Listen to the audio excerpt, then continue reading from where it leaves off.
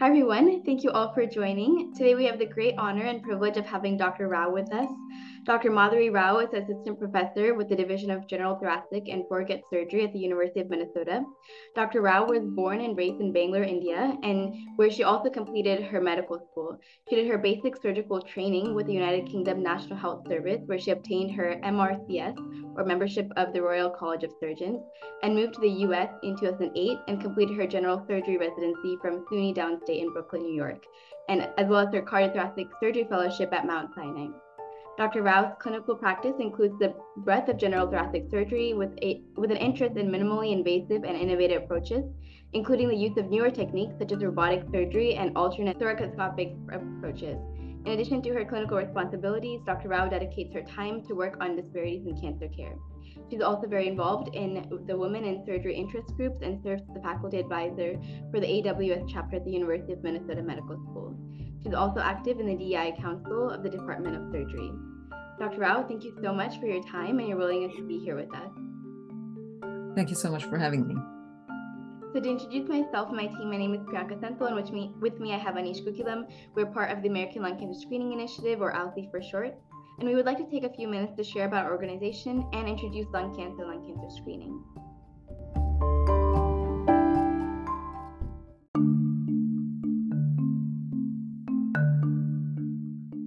ALCSI is a 501c3 nonprofit that works to raise awareness for lung cancer and lung cancer screening. We're a team of about 200 students and doctors located across the United States. And we do the work that we do because lung cancer is the deadliest cancer in the world, causing more deaths than breast, prostate, and colon cancers combined. Lung cancer causes about 380 deaths per day in the US alone. Lung cancer is very fatal because currently many patients are being diagnosed at a late stage when the cancer has grown and spread to other parts of the body. Lung cancer screening is an effective imaging technique that can be used to screen for lung cancer and has been shown to catch lung cancers early. However, less than 6% of people at high risk for lung cancer are currently getting screened. And the screening rate for lung cancer is much lower than the screening rates for breast, cervical, and colon cancers, which are about 70%. We believe that educating people about lung cancer screening is one of the most important and effective ways to increase the lung cancer screening rate for populations that would benefit from lung cancer screening. So far, we've given over 250 presentations on lung cancer screening to universities, hospitals, medical schools, and organizations around the US, as well as India, Canada, Brazil, and Mexico, reaching over 10,000 people. And over the last year, we've worked with over 340 mayors from every single US state to issue proclamations recognizing November as National Lung Cancer Awareness Month. And we've also had the opportunity to work with several leaders at the state level, including multiple mayors, Arizona State Senator Leila Alston, who's a lung cancer survivor, Pennsylvania Governor Tom Wolf, and Lieutenant Governor of Colorado Diane Primavera to issue public service announcements emphasizing the importance of lung cancer screening. In addition to our education, outreach, and advocacy efforts, we recently started this podcast series to share the personal side of lung cancer and provide a platform for lung cancer survivors and advocates to share their stories. ALCSI also worked with U.S. Congress members and senators to draft and advocate for the first ever House and Senate resolutions recognizing the importance of the early detection of lung cancer through screening. And in December 2022, the U.S. Senate passed a bipartisan resolution for the third year in a row, recognizing November 2022 as National Lung Cancer Awareness Month and expressing support for the early detection and treatment of lung cancer. Senate Resolution 863 expands on previous resolutions by emphasizing the need to increase awareness of screening among veterans, women, and racial minorities. ALCSI also actively worked with Representative Brennan Boyle and Senator Tina Smith to draft and advocate for Catherine's Law for Lung Cancer Early Detection and Survival Act of 2021. Lastly, we want to end by talking a little bit about lung cancer screening. Lung cancer screening is done using a low-dose computed tomography scan. This scan uses low radiation doses, is pain-free, and takes less than 5 minutes to complete. The United States Preventive Services Task Force, also known as the USPSTF, sets guidelines for who should be screened for lung cancer. And right now they recommend that people between the ages of 50 and 80 who have a 20-pack year smoking history or more, and who are currently smoking or have quit within the past 15 years, get annual low-dose CT scans. 1 pack year is defined as smoking on average 1 pack a day for 1 year, and therefore 20 pack years can be met by smoking 1 pack a day for 20 years or smoking 2 packs a day for 10 years, for example. So if you know anyone who might be eligible for lung cancer screening based on the criteria just discussed, please encourage them to take our lung cancer screening eligibility survey so that they can learn whether they are eligible and can have the opportunity to connect with their team at ALCSI to guide them through the screening process. And finally, we want to highlight that there are other risk factors for lung cancer in addition to smoking, such as exposure to asbestos, a family history of lung cancer, COPD, and previous radiation therapy to the lungs. We believe that it is important to recognize these additional risk factors because a large number of people in the United States who have never smoked still get lung cancer.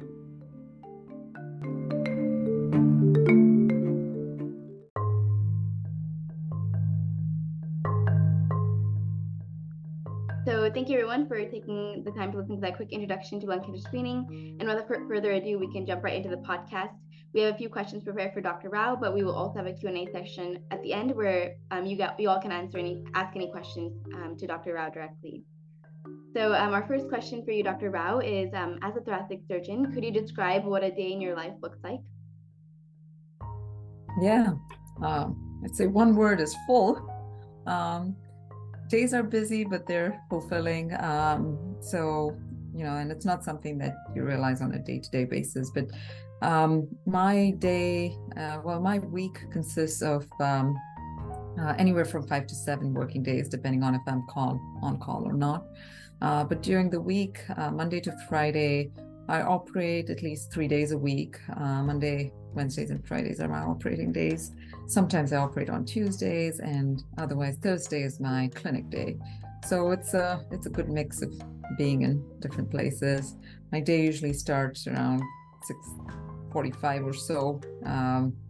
My day in the hospital starts around 6:45 or so most times, just signing in the patient and getting the patient ready for the first surgery of the day, which is usually 7:30. And then beyond that, so most times I know when my day starts, but never really when it ends. And that doesn't mean it ends late always, it depends on the case and how things are going and, whether I'm on call or not. But that's an average day is probably 7 to 5. And then all other things come into play. Thank you, Dr. Rao. Can you talk about why you chose thoracic surgery? Yeah, it's just one of those things that, sometimes you just know what you like, and that's, it's hard to like anything else after that. So for me, it was the same sort of story with choosing surgery and choosing thoracic surgery. So my first day on the surgical rotation during med school, I was just so drawn to it, and it was just natural. I didn't have to think about it, and it was just definitely something I wanted to pursue, and I did with appropriate encouragement and mentorship and everything. And then once I was done with surgery, I thought I was going to do pediatric surgery or fetal surgery, and when I initially applied to surgical residencies, but my first thoracic case on the surgery residency again was that same sort of feeling. It was like, this is it. I know I like this. So there's that, just knowing that that's what you want to do, but also just thinking about it more rationally. It's I think I really like the breadth of of the specialty. It's not limited. It's something that I see older people, I see younger people, I see cancer, and I see patients with other issues other than cancer. As a general thoracic surgeon, I'm involved with taking care of parts of the body that's above the diaphragm and below the diaphragm, and in the neck as well sometimes. So it's a really broad scope, and I think I really enjoy that. I enjoy the pathology. I enjoy the anatomy of the lung. If I had to pick one thing, that's my favorite in terms of the technical aspects. So that's the other aspect to it.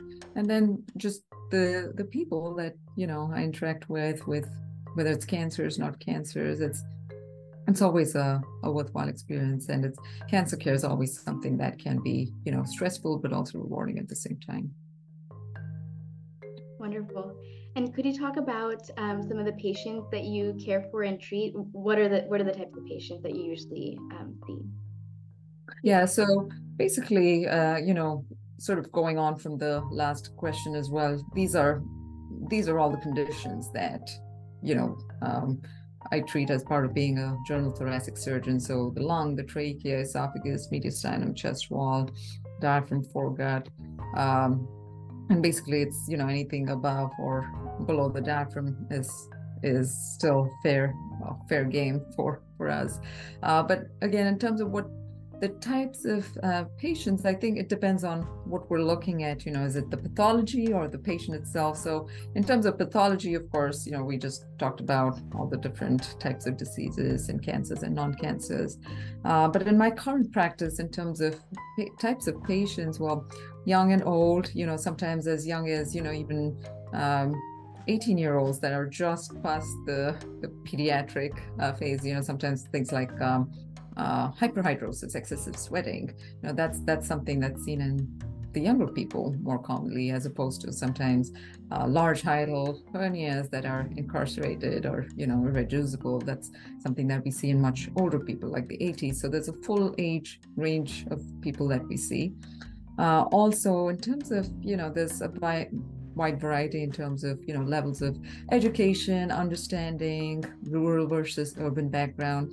I think one of the big things for me, being in a place like the University of Minnesota, where we have a large catchment area of about 5 states, we see all the people with all different backgrounds. People that are farmers from the Dakotas coming in that basically really may not be exposed to a lot of information or medical information, and where you have to start from scratch. And then there are the very well-educated people from within the cities who are, doctors or medical professionals, where, you have to be on a totally different level in terms of explaining things to them. So yeah, it's a wide range. What are some of the common surgical techniques and procedures that you use? So in terms of techniques, it's basically what the disease and the patient demands. And so that could range from being, a traditional open surgery with a big incision to get to where we need to and do what we need to minimally invasive surgery, namely thoracoscopic, laparoscopic, or more recently robotic surgery. Also endoscopic techniques. There are some things that we do with endoscopy, like stents or repairs or perforations, things like that. So endoscopic techniques. So it's all it's a mix of things. But I would say at this point, majority of my practice is minimally invasive or robotic surgery. So that probably is, like, I'd say 70% of the practice. Another 15% or so, 10% or so with open, and the rest of it is probably a little bit of everything else. And for our audience here, could you explain what minimally invasive surgery is? Yeah, so minimally invasive surgery, as the name goes, is anything that's less invasive to the patient and the body. And that is comparing it to the maximally invasive, which was the traditional make an open cut where everything's widely exposed and you're able to get your hands in there to do whatever you need to do. So whether it's in the abdomen or the chest, making an incision which will let you get your hands in there to do what you need to do. So minimally invasive is surgery that's done through smaller incisions, which has less of an impact on the patient's body and physiology, and basically is done with assistance of a camera, be it thoracoscopic, laparoscopic surgery, or with a robot. So it's all still within the realm of minimally invasive. So why minimally invasive, or why is it called minimally invasive? Of course, one is just from having smaller incisions, of course, but also, like we said, it's lesser impact on the body, and better for the body's physiology. And I can go into a little bit more about that if we have time, but that's the basic stuff. And wonderful. And what are some cases in which patients wouldn't be candidates for minimally invasive surgery? Yeah, that's a good question. It's that's that 10%, that 10-15% that we were talking about. But it could be a few reasons. It could be patient-related factors. It could be safety reasons. It could be surgeon-related factors. But it's important to see if it's not it's not something to employ just because you can make a small incision. It has to be that will the surgery that you're doing be appropriate and adequate and oncologically or technically sound for what's required to be done. So some of the things that would exclude a patient would be, say, a really large tumor. What's the point of making, doing everything with small 1 centimeter incisions, and then at the end you have to open it up to 10 centimeters to get a 20 centimeter tumor out. So size of the tumor or the lesion that we're taking out, or sometimes just the location of it. So if it's very close to some major blood vessels or areas that need to be controlled in a more planned way. So if we're operating, say, very close to the heart, or the tumor that's really stuck to some of the central blood vessels, then you don't want to be, stuck in there with small incisions, small instruments that you can't immediately get to and control something if there's an issue. So those would be some factors. The other thing, of course, it's a resource. There are places, and especially talking about, like, say, robotic surgery and stuff, not every time can you get a robot easily available at the time that you want to do a surgery. So sometimes, you would still try to keep it minimally invasive, but, you might have to decide which one to choose. And then body physiology is something to consider, especially with lung surgery. Sometimes we end up having to make an opening or a bigger opening, because when we do lung surgery, we deliberately collapse the side of the lung that we're operating on. And the patient may be someone that cannot tolerate that type of physiology. And so in that case, we might have to, have an open incision to be able to, better control the physiology to be able to operate. You also focus on robotic surgery. So could you please explain what robotic surgery is used for and discuss some of the pros and cons related to it? Sure, yeah. So robotic surgery, interestingly, has been around for a good while, but it's something that, especially in thoracic surgery, just has in the last couple of decades been getting more popular, and more so, I'd say, within the last decade. But robotic surgery is basically where it's still in the realm of minimally invasive because you're using small incisions, but we have a console, which is where the operating surgeon sits with wristed controls, and then there is a bedside robot, which is the bedside unit, which is actually docked on to the patient through ports that go into the patient's body, and then the instruments go in to this docked assistant, and the surgeon's operating on the console. So it's still the surgeon operating. Every movement is by the surgeon. The robot is just the tool or the instrument. And it's the biggest reason, to be perfectly honest with you, it's one of those things where I think the data on, is it better than the regular minimally invasive thoracoscopic or laparoscopic surgery, that's still being looked at. I think that's going to be a hard one to prove. But what are the advantages that we do know of? Well, the robot offers 3D visualization, which is and enhanced magnification as compared to laparoscopic thoracoscopic surgery. So the visualization and the precision that you can get with that is definitely arguably the best. And that means, being able to view something so clearly and precisely means, that you could potentially have better control and better flexibility and better and could do a more precise operation. Having said that, I will say that there's nothing, it's not the robot or the visualization is not what makes a surgeon good or bad. A good surgeon can do the same procedure well any of these ways, whether it's with the robot or with the regular scope. But a good surgeon will also know how to make best use of the advantages that the robot offers. But those are the advantages that it offers. Also, with regards to outcomes, we talked about, we don't know, but it's definitely something that's being looked at. So does it mean that you can perform a better operation, or does it mean less impact on the body? I think those are debatable at this point. The cons, I would say, well, the biggest thing is that it's a limited resource.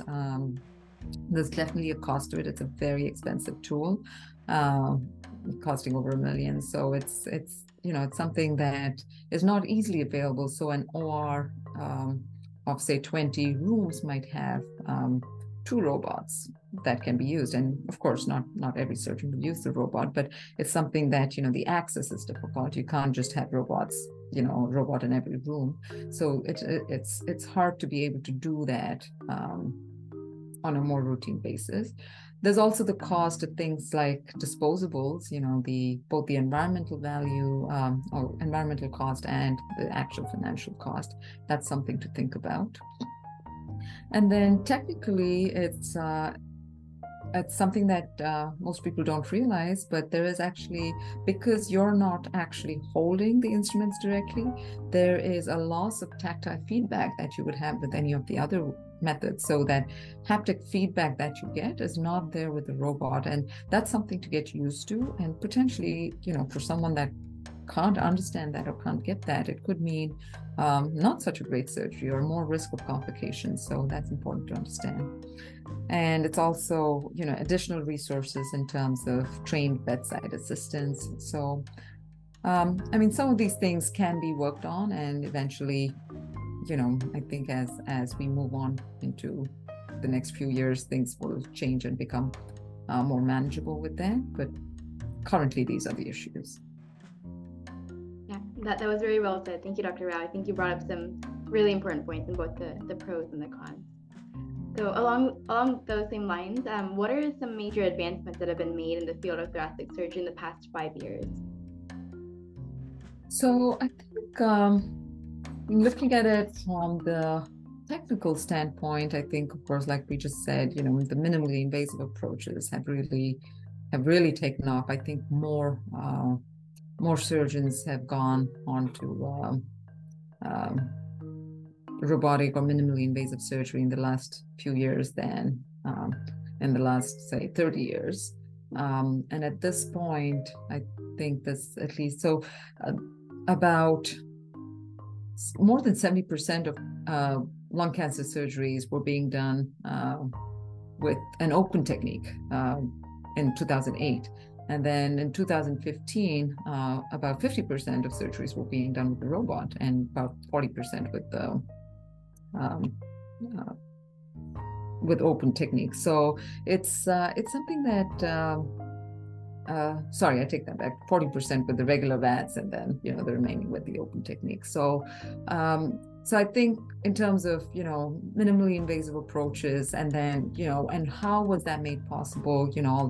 All the instrumentation and all the other technical advances that were made, advances in scanning, 3D imaging, being able to better plan a surgery to do lesser invasive, better surgery. So all the technical advancement has been great in the last few years. And then thinking about it in terms of the cancer aspect, I think something to really pay heed to is all the advances that have been made with the molecular genetics and the immunotherapies, the advances in targeted therapies. So that's made a huge difference to who our patients are.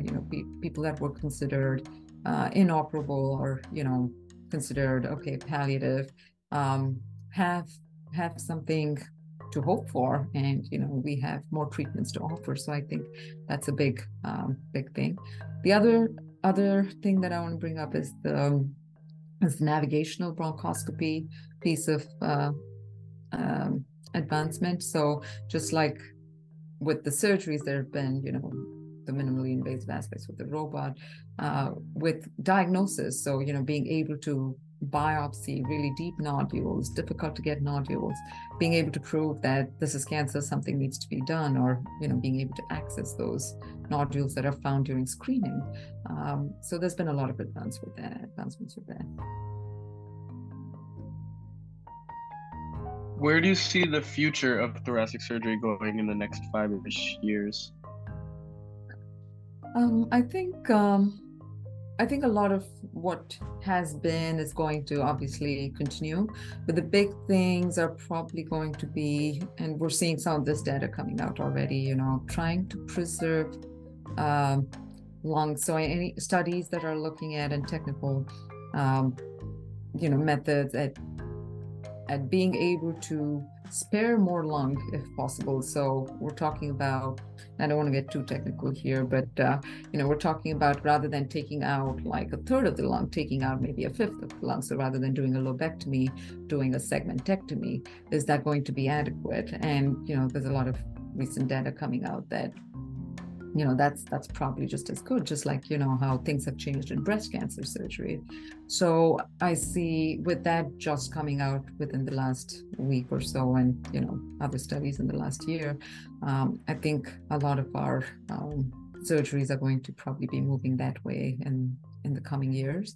Also, I think there's going to be continued advances in targeted therapies and being able to use that for not just advanced cancers or stage 4 cancers, but also looking at, using that treatment as an adjunct to surgery for earlier stage lung cancers, because again, we're finding patients with in the younger age groups and smaller cancers, and so we don't want to go, remove pieces of lung and then 3 years later they show up with cancer again. So treatments that can, yes, we've cured an early stage lung cancer, but minimize the chances of that coming back again. So I think those are areas that will definitely grow. And you've done a lot of work on disparities in cancer care. So could you tell us more about your work in this area? Sure, yes. So it's one of my interests, really. It's always been obvious, but as you move on in this field, it becomes more and more obvious, and there comes a point when it gets frustrating that you're seeing this, and yes, there are a lot of things that are being done, people talking about it, but it just it never seems enough, and there's always more to be done, and so that's sort of what got me interested in looking at some of this stuff. And there are groups of people that I met at the national and international conferences with similar interests, and we started talking about being more involved in disparities research, and that's how I got involved in this. But a couple of my more recent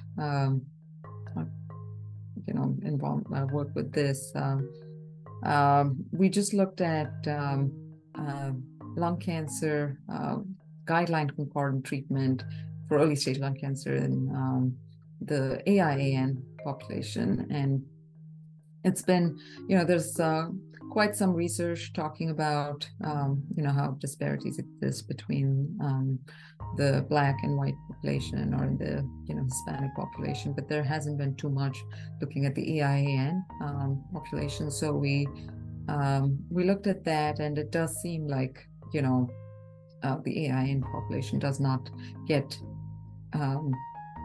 guideline concordant care as frequently as do non-Hispanic whites. So that's something that we've recently submitted. Other than that, I was recently doing a review for esophageal cancer. I know this is, we're looking at lung cancer here, but still with esophageal cancer as well. Although non-Hispanic whites are more prone to getting esophageal cancer, survival rates are actually worse in the minorities.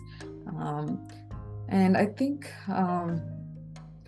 it's time to just, sort of acknowledge that I don't think, we can continue, more studies will help us define the problem better, but I think the need of the hour is to actually find a durable and a suitable solution.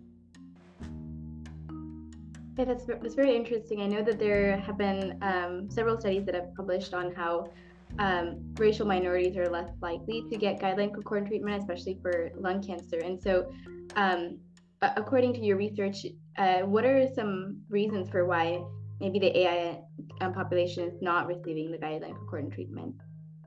Yeah, I think so. Our paper didn't quite cover the reasons why, and we went off of the large national database, so it's hard to tease out those. But some of the thoughts that we that have been put out there by other studies as well is that there are always it's always multifactorial, and there's patient-related factors, there's system-related factors, provider-related factors, and then the smoking history. We do know that smoking is widely prevalent in the AIN population, and in certain studies show more than more than the other minorities. So could that be a reason? Could it be that screening is not being adequately utilized?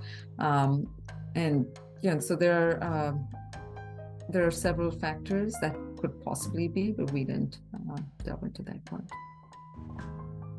Yeah, and along those same lines, the lung cancer screening guidelines were revised in 2021, and so the guidelines were expanded to include younger patients and patients with lighter smoking histories. But like you mentioned, racial and gender disparities still exist because racial minorities and women are more likely to be diagnosed with lung cancer at younger ages and have lighter smoking histories, and are also more likely to have quit for more than 15 years. So oftentimes they don't meet the requirements for lung cancer screening. And so, in your opinion, how should the lung cancer screening guidelines be revised to reduce this disparities?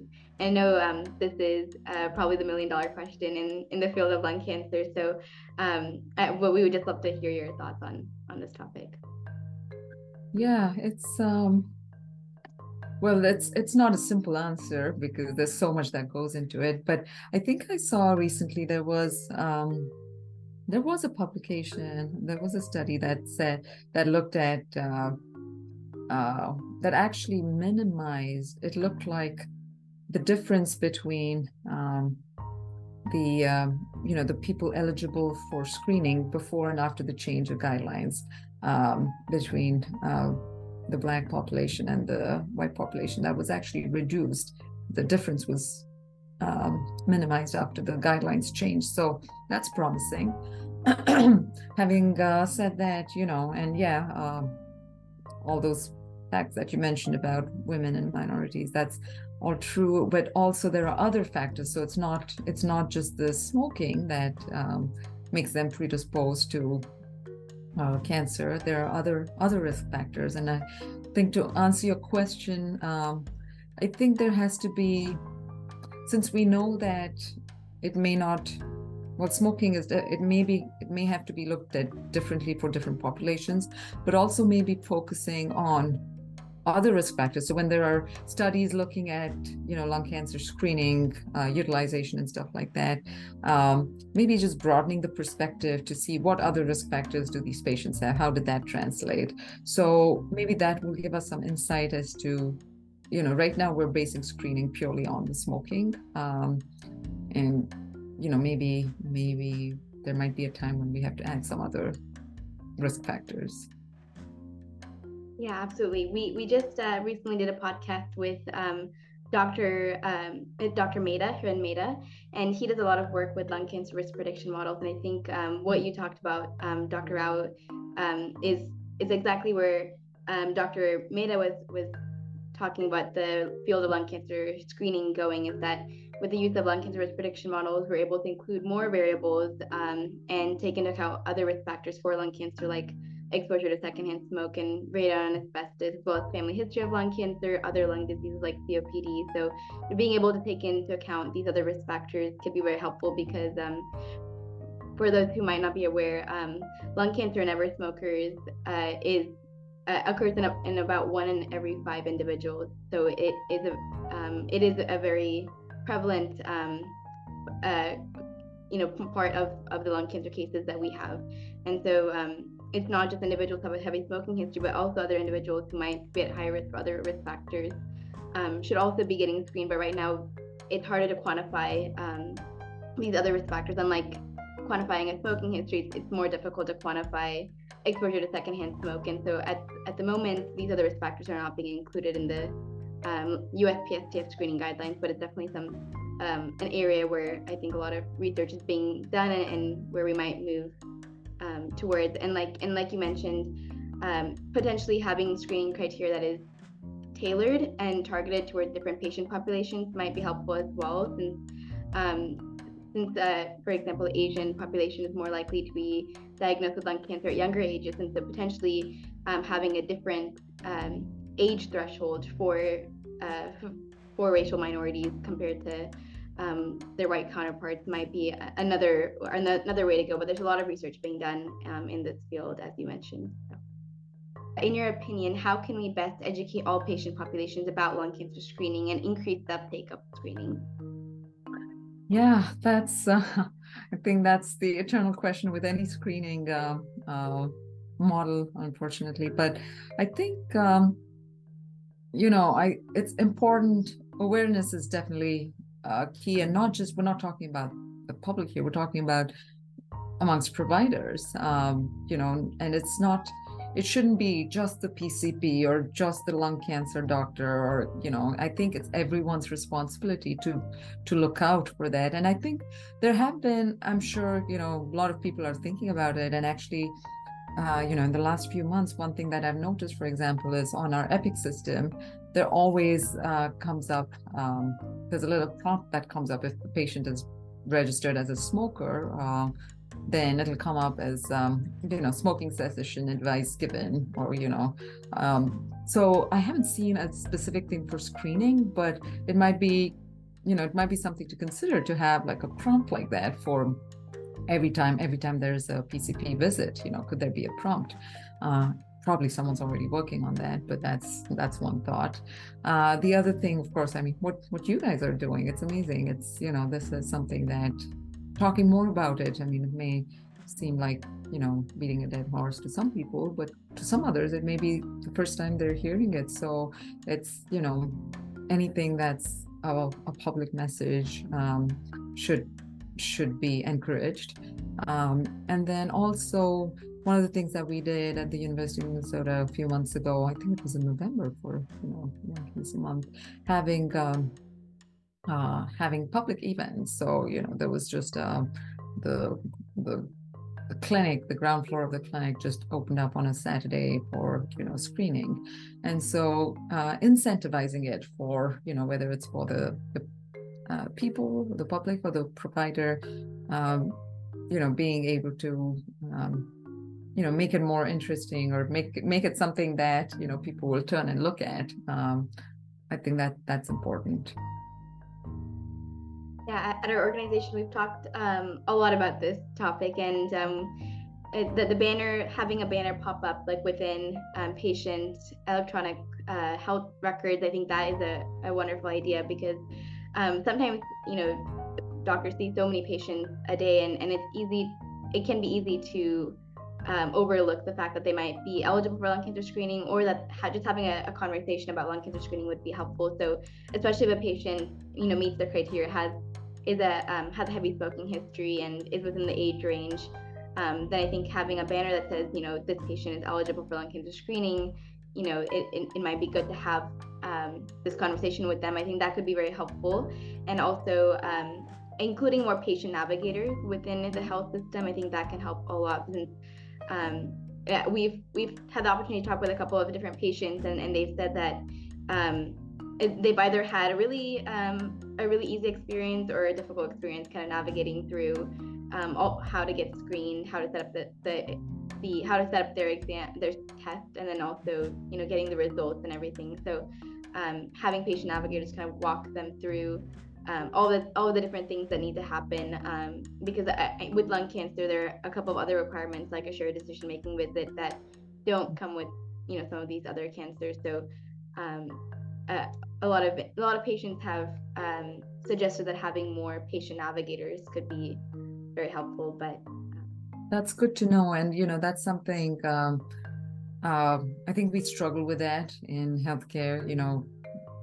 People keep just getting taken away because there's no resources or no funding. And, um, if there can be, you know, if people, organizations like yours, and if people in power in the parliament can actually support this need and allocate more resources to this, it's something that can be done. But if each hospital is so depleted at this point that there's a lot of trying to conserve funds, and I think it's hard to have extra people just working on one aspect. So that has of course been a big issue.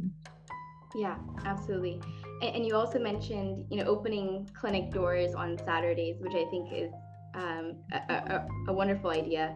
I think like in 2023, November 11th is the National Lung Screening Day in the U.S. And on that day, a lot of clinics are encouraged to open their doors on Saturdays, since patients might be working throughout the week and not have the opportunity to take time off of work, which would likely mean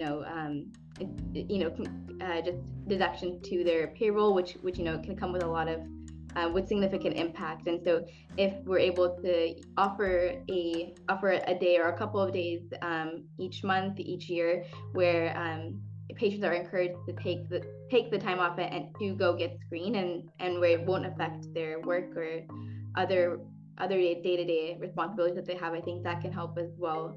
And then unfortunately with lung cancer, and this is something that we've talked about a lot in our podcast, is stigma.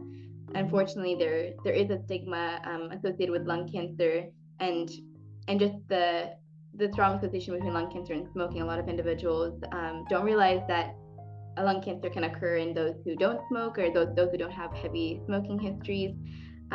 But because of this strong association, patients, especially those patients who might have had a smoking history, oftentimes are hesitant to share the lung cancer diagnosis with others, because they feel shame or guilt that maybe their lifestyle choice might have resulted in their diagnosis. And I think that can be very difficult, especially when you receive a diagnosis like one of lung cancer, which is life changing, and can be very traumatic in and of itself. Having it come with this baggage of and the stigma can make just things a lot more harder. It can make it a lot harder to get help, a lot harder to get screened, because people might be worried about what if I do find something on the scan. And so tackling that stigma, I think, is a huge part, and it's something that we need to address in a lot of different ways, from the public, from communities, but also from healthcare just healthcare providers in general, and also state leaders, national leaders. I think that is a really big challenge for the lung cancer community. And I think one other thing that we've talked about in the past has been just helping individuals get screened, which can come in a variety of different ways, but even just helping to support or pay for transportation costs or parking fees that might come with getting a scan. Having programs in place, either government programs or just programs offered within hospital systems for patient populations that might need that assistance, could all go a long way. Yeah, and having mobile units, stuff like Absolutely. that. Yeah, absolutely. So you're very involved with the Women in Surgery Interest Group, and serve as a faculty advisor for the Association of Women Surgeons at the University of Minnesota Medical School. And so while the number of women in surgery and thoracic surgery has increased, how can we encourage more women to join the profession? And how can we overcome these gender disparities that may exist in representation within the profession, leadership roles, and salary? Yeah. So this is, the disparities with a lot of other things. I think it's important to acknowledge that there is there are disparities. And I definitely don't want to sugarcoat it, but I think it's something that there's definitely been a change compared to, the situation, like say 25 years ago to now. What you hear from people that, women thoracic surgeons that were, just starting the career, like mid-career 25 years ago to where we are now is a big change. And so like every other change, it takes time. So I've definitely had the, privilege of being involved with women women students interested in surgery, and also with the women residents. And I also am quite active with the women in thoracic surgery of the international group there. So I think this has all exposed me to a lot of good and bad things. So I would say, I think it's important to realize that you can't expect someone else to make a change. You have to make the change. You have to be the change. And so more women and other genders that can be in this put their face forward, put their work forward, and be able to speak up for themselves and for others that they're mentoring or sponsoring. I think that's where you can help yourself and help others. It's not something where you can say where you can be the victim and expect help from others without you doing it for yourself. So I think it's and there are a lot of people who are willing to support, and I think it's just important to be able to recognize and make best use of that. And it's the only way we're going to be able to do that is more women coming in. So when there's one woman surgeon, in a group of 100, you're going to be looked at differently. The rules are not going to be in your favor. The way things work are not going to be in your favor. Because whoever thought that they would have to incorporate maternity leave in an ACGME program? But if 50% of residents are women, you better do that, because that is needed. So the more women there can be and more women are represented, then we can change what is suitable for us, and it becomes the norm. So I think that's what, and knowing that there are people that are rooting for you and helping you. The other, just on that note, the other thing that, I also have been trying to do some work on an international level with, collaborating with Europe and Africa and Asia through the WTS and the European societies to expand this sort of collaboration and interaction and encourage growth and development, not just here in the US, but also across the world, because it's a global issue, not just here. We will now be moving into our public Q&A session with questions from our live audience. So if you guys have any questions to ask Dr. Rao, please either unmute yourself or put it in the chat.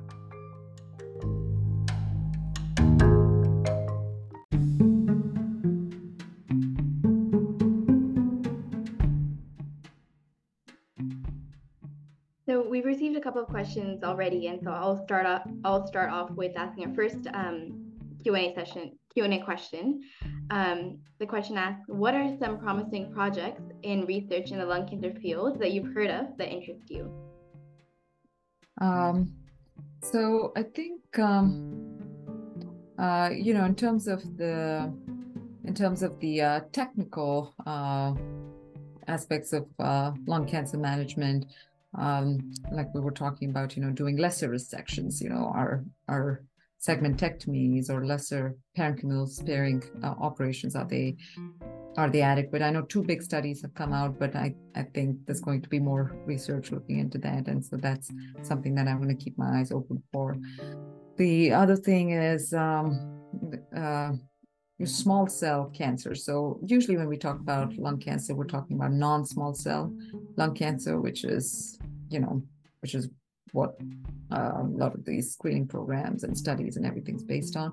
But the small cell lung cancer, which was once thought to be totally non-surgical and a medical radiation oncology type of management. The paradigm's changing now, and there are people with small cell lung cancer that can be that we can give better outcomes with surgical management. So and that's expanding into what it can potentially include. So I think that's something that I'm interested in as well. And other than that, I think esophageal cancer it's one of those deadly cancers, very aggressive cancers, as well as mesothelioma. So new treatments coming out with those two, which are also my specific interests, is what I'm interested in. So I received another question that says, what has been the most memorable patient case for you? Oh, I don't know that I can pick one. It's I think it's there have been a lot, to be honest, and I think it's there are a few that really touch your heart on a personal level. There are some others where it just gives you that fulfillment of having done a procedure right, that translated into a good outcome. So there have been a few like that. Of course, it's I guess it's always nice when you hear from or see a patient that you operated on years ago and they're still doing great. So one of the ones that I always think about is there's still this one patient that I operated on for mesothelioma, which it's a pretty poor prognosis overall, but there are some that do really well. He's 5 years out and still sends me a Christmas card every year, and it's nice to know that he's out there and doing well. Similarly, there have been on the other end of the spectrum, you do your best and you get so involved and you want them to do well, but something just doesn't go right, and patients pass, and it's hard. And so those are the not so great memorable ones, but they're still memorable, and that you learn something from that, and you go through that emotion, and that helps you grow and learn. We have another question. What is the best way to dismantle stigma around lung cancer among providers? So just to clarify, are we talking about the stigma around smoking and lung cancer? Yes. Yeah, I think you summarized it pretty well when you talked about it, actually. But I think it's important for us to not attach a personal sort of bias to that when we see a patient. And I can tell you, I've always hated the smell of smoke, and I hate the thought of smoking and the thought of secondhand smoke. However, when I could go in with that mindset, but when I talk to patients, a lot of times you hear their stories. They say, "Oh, I've been trying so hard. I really want to quit, but I can't." Or they say, "Well, I grew up in the 70s. We didn't even know that it was harmful. Everyone did it, and I did it, and now it's hard to get off of it." And so it's people come in with different stories. It's not like they very rarely do you see someone that's just like, "I just don't want to try." That's rare, and that they may still have a reason. But I think it's important from our end as providers to know that we should not bring in our personal bias onto a patient that we are meeting, just for a fraction of their lifetime. So we don't know enough about them to pass a judgment or form an opinion. We are there as a provider to be able to offer the best care. And yes, if that means having to, I scare my patients when I tell them that they're smoking, when I tell them they're going to have lung surgery. I tell them how bad it's going to be if they continue smoking, and how the risks are increased and all that stuff. But it should not be on a judgmental or a personal level, and it's hard to do sometimes, but we need to be conscious of that. That was very well said. And then our last question is, what are important questions that lung cancer patients should ask their doctor when either determining their treatment plan or I think this question is mainly focusing on treatment plan, but what are some important questions that patients should ask their doctors? Great, that's a great question. So I think it's whenever you think of cancer, it's important to know what is the extent of the cancer and what are the treatment options. Because a lot of times, we see patients that have had, usually you want to get, say, a CAT scan, a PET scan, a brain scan, make sure, you adequately stage the patient so you're offering the right treatment. Sometimes these studies may be missed. And so making sure that, have we done all the tests? Have we figured out where we are exactly and what is going to help? So making sure that the groundwork, the homework is done adequately is a good first step. In terms of the actual treatment plan, especially in the current environment, like we just talked about, a lot of targeted therapies, new treatments. There's so much going on that you would be at a disadvantage if you're not being say discussed at a multidisciplinary group, or if an oncologist is not evaluating the patient to see what additional treatments can be given. Because again, a lot of times someone may just get referred to a surgeon. Oh, here's the cancer, we'll take it out, and that's that. But having a multidisciplinary approach, knowing, oh, is this cancer a type that one of these other new treatments might help, or is there a trial that I can be a part of that might be helpful for minimizing the chances of cancer coming back. So I think knowing if the patient is a right candidate for any of the newer treatments. And then also knowing what the options for minimally invasive versus, the traditional open. And like we said earlier, it's not just about, the cosmetics of a smaller incision.